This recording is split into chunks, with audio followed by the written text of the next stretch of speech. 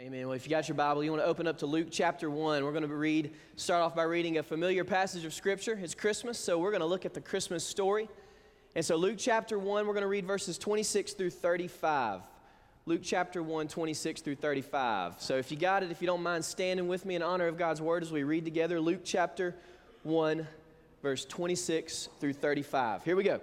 Luke writes, "Now in the 6th month, the angel Gabriel was sent from God to a city in Galilee called Nazareth, to a virgin engaged to a man whose name was Joseph, of the descendants of David.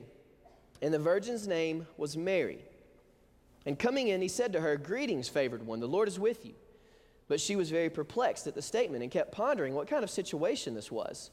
The angel said, 'Do not be afraid, Mary, for you have found favor with God, and behold, you will conceive in your womb and bear a son, and you shall call him Jesus. He will be great, and he will be called the Son of the Most High. And the Lord God will give him the throne of his father David, and he will reign over the house of Jacob forever, and his kingdom will have no end.' Mary said to the angel, 'How can this be, since I am a virgin?' The angel answered and said to her, 'The Holy Spirit will come upon you, and the power of the Most High will overshadow you. And for that reason, the Holy Child shall be called the Son of God.'" Let's pray. Father, thank you for the wonder and the amazement that is found within your gospel. How we are a people that have no hope, but you sent us hope.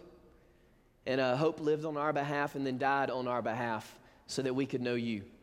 And so we thank you that Christmas is one of those times that we get to celebrate that hope each and every year, Father. In your name we pray. Amen. You guys be seated if you don't mind. I got a question for you. Do you like roller coasters?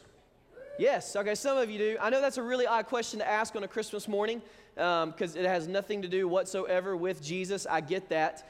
But it kind of has a little bit to do with where we're going for the morning. But one of the things that I like about roller coasters is the start. Y'all know you get in and I'm just curious, who hates roller coasters? Just show a hand. Okay, I'm just wondering. Chickens. All right, no, I'm just playing with y'all. One of the best parts about like riding a roller coaster is being able to get in.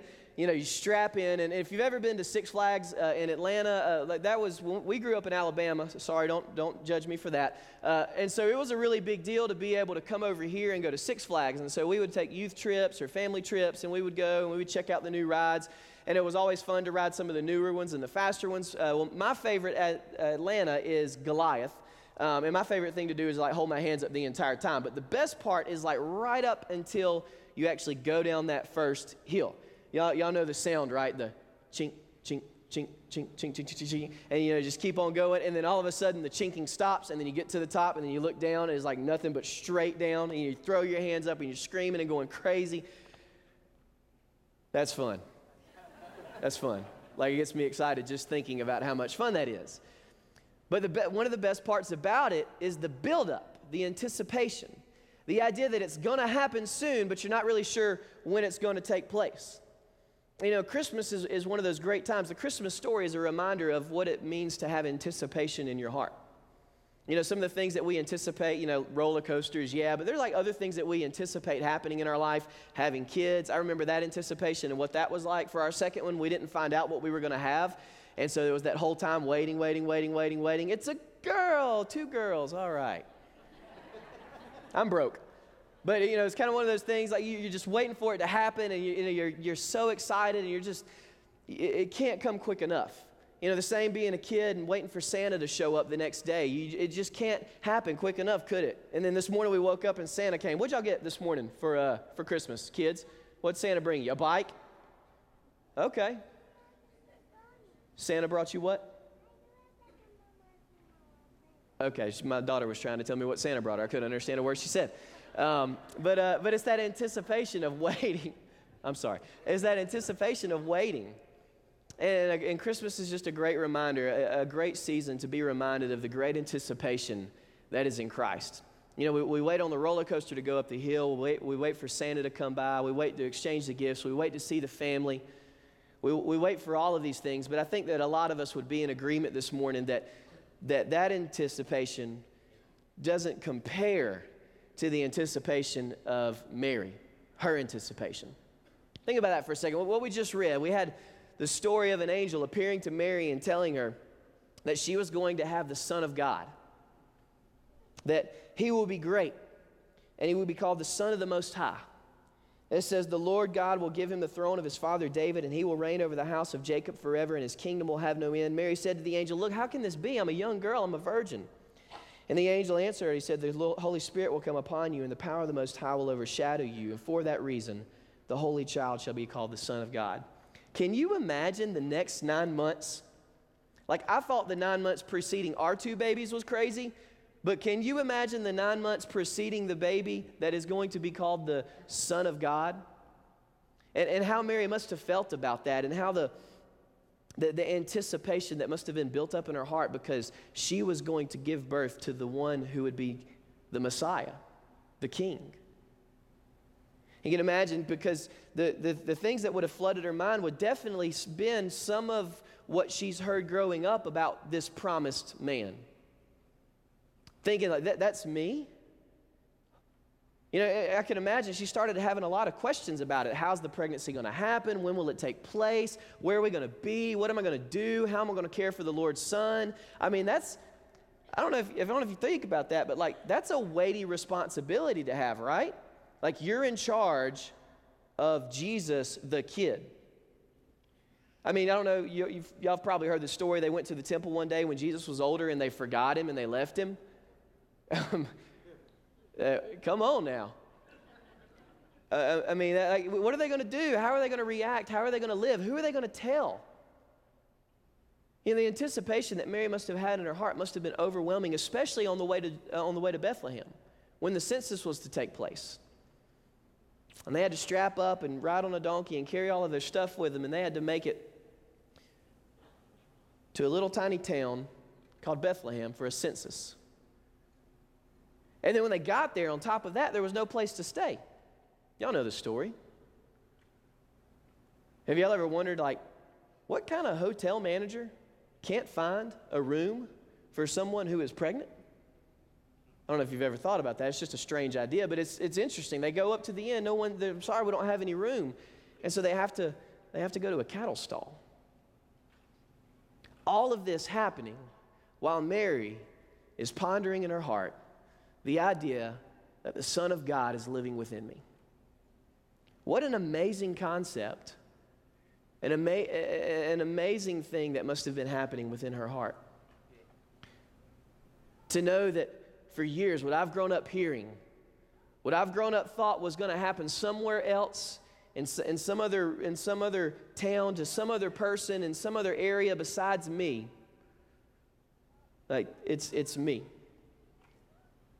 And so at Christmas, we're reminded of the anticipation, of her anticipation.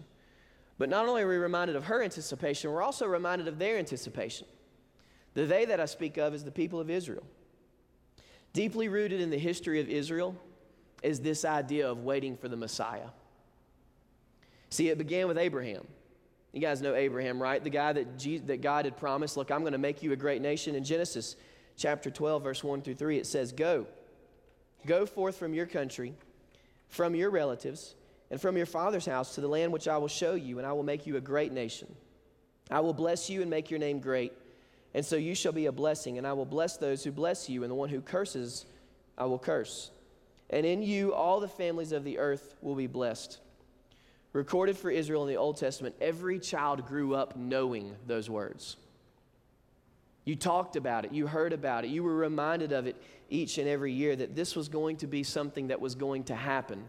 The Lord was going to bless through the people of Abraham. And think about that promise.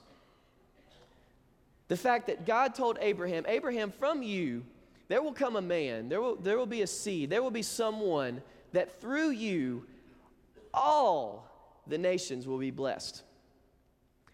Think about who that had to be. Like in Abraham's mind, what he would have been thinking, what kind of person will this be? What countenance or character will they have? How will they walk about in this life? God, what kind of person would you bring from this family? However you're going to do it, when whatever day you choose to do, what kind of person will this be that he will bless everyone? That's an amazing thing to be able to anticipate through the life of Abraham, but not only through Abraham, but also it continues with David. I'm sure you remember David, the great king of the Old Testament. You know, in 2 Samuel chapter 7, verse 12, it says, when your days are complete And when you lie down with your fathers, I will raise up your descendants after you, who will come forth from you, and I will establish his kingdom. See, God's promise to David, it didn't erase Abraham's promise. It merely expanded it. God had a promise for Abraham and his family, but also God had a promise for David and his family, that his family tree would come a Messiah king. Not just one that would bless the nations, but this same person would also be the one that would save his people. You know, one commentator noted that after the promises to Abraham and after the promises to David, that every pregnant woman in the people of Israel after this must have had this anticipation. Is it going to be me? Is it time now? Will it happen to us? And so all of those promises built up for generations all culminate when we get to Mary.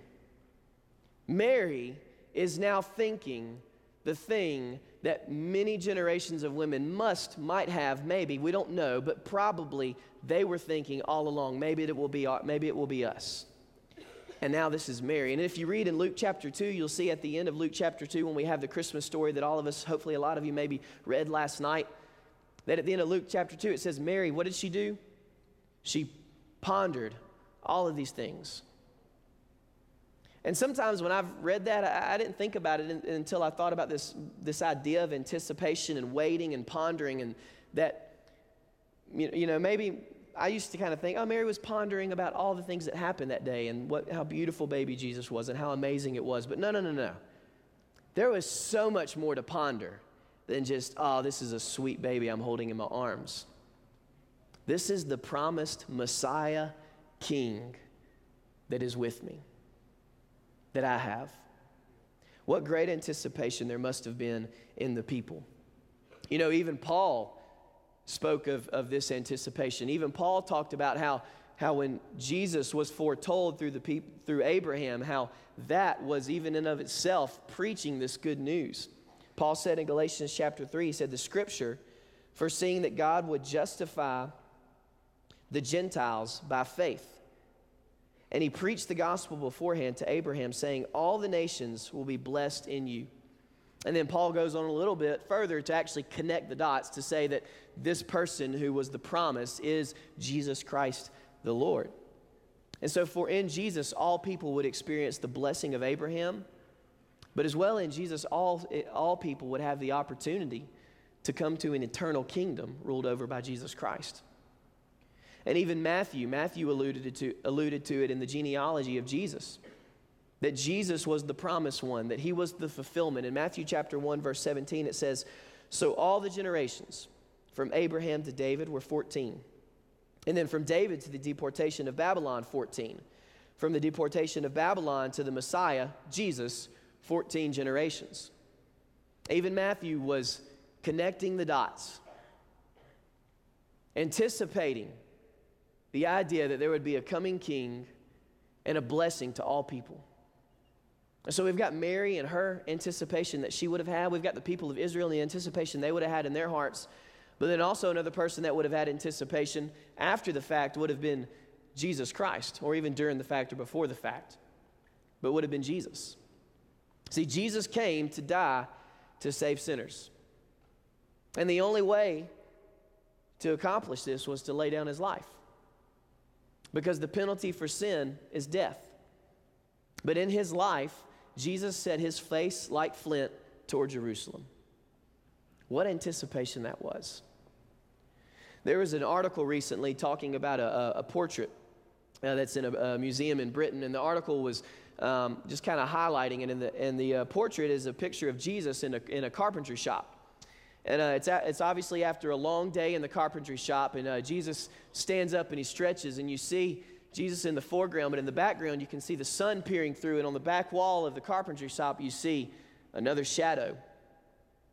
And this painting is called The Shadow of Death. It was in the late 1900s when it was painted. And you can imagine the anticipation that Jesus must have, knowing that ultimately that one day the very thing that he probably used to use to work on with his hands would be the one thing that he would hang on. But what a great gift that we have in Jesus, that because of this, that we get to, like the psalmist says, walk through the valley of the shadow of death and be able to fear no evil, because he is with us. And he anticipated it. He knew it was coming. That was his plan all along, to lay down his life for you and for I. What great anticipation Jesus must have had. And I can't imagine the emotions that would have gone through. Maybe there was emotions of excitement knowing that he would save his people, but also we saw in the garden that there was emotions of anticipation that were wrought with probably horror. Not horror because he was going to go to his death, but horror because he knew that on the cross, the cup of God's wrath on all sin would be poured out on him. And so Jesus even still went to the cross because of that. And then finally, not only do we get to talk about Mary's anticipation, their anticipation, or his anticipation, but at Christmas is a great time to talk about our anticipation. Because here's the cool part. All of the promises and the prophecies that were fulfilled, the ones that pointed to Christ, the coming King, the one that would bless all of the nations, all of those promises that God made, guess what? They got fulfilled. And the beautiful part about it is that there's more promises coming. The promise is that Jesus will return. You know, we see in the Gospels, not just the Gospels, the New Testament as well as the Old, we see that there are prophecies that there's going to be something that's going to happen maybe tomorrow, maybe 2 days from now, maybe years from now, we don't know. But it's the promise of the King's return. And so you can bank the fact that if God would fulfill all of his promises in the prophecy of a coming King and a Messiah, that he would not leave us out to dry on the promises to come back. And so with great anticipation, we celebrate this Christmas season. Yeah, the gifts are great. Being with family is great. The time that we get to gain 10 pounds and then lose it all again in a few weeks, that's great too. Kind of hurts a little bit. But the great part about Christmas is that it's a reminder that we are waiting on something much better than this. I don't know if you guys have ever seen these before, but they're called poppers. Y'all know the poppers, right? You turn them up like that, and then you set them on the table. Uh-oh, I messed it up. And then after you set it on the table, what does it do? It pops back up. Have y'all ever seen the movie Elf as well? Y'all know in the movie Elf when he gets sent to the special area for testing toys, and he's testing the, what are they called? The Jack in the Box? Yeah. And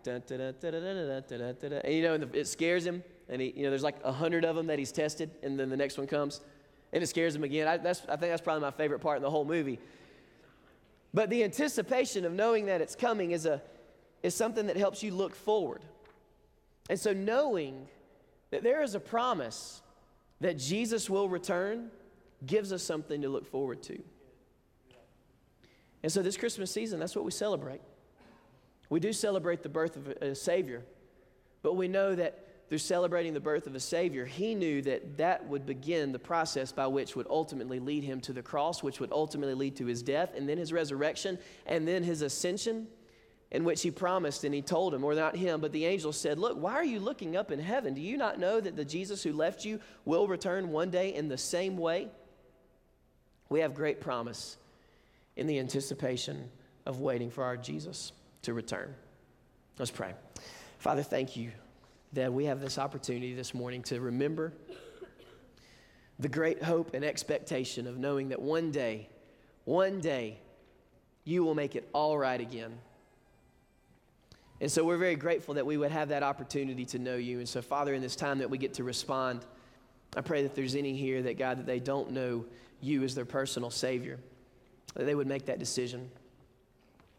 Heads bowed, eyes closed. If you're here this morning and maybe this isn't your church home, maybe you do come here regularly, or you're just visiting with family, something that we want to do every Sunday is give people an opportunity to respond to the gospel. The Bible says that all of us have all sinned and fallen short of the glory of God. And the wages for our sin is death, but the gift of God is eternal life. And if you would confess Jesus with your mouth and believe in your heart that he is who he is and he was raised from the dead, then you too will be saved. So if you're here this morning, you've never had that opportunity, you've never taken that opportunity to do that, to confess with your mouth and believe in your heart, I want to give you an opportunity to do that this morning. We'll be down here at the front to pray with you if you'd like someone to talk to about that decision. But also during this time, we said during the prayer time earlier that if you had an opportunity to write a letter to Jesus, I want to give you an opportunity to come forward to pray about it, thanking the Lord for everything that 2016 has been for you. And praying for 2017. Not worrying about 2017, because today has enough worries of its own. That turkey's going to get done, don't worry. But to pray and ask God that he would set you on a path in 2017 to be used for his glory. So, Father, right now as we come to this time of response, I pray that you would wrought in our hearts, God, the anticipation of knowing, God, that you're going to come one day and that we want everybody to join in on that. All these things we ask in your name. Amen. You guys stand with us and sing. Over the skies above.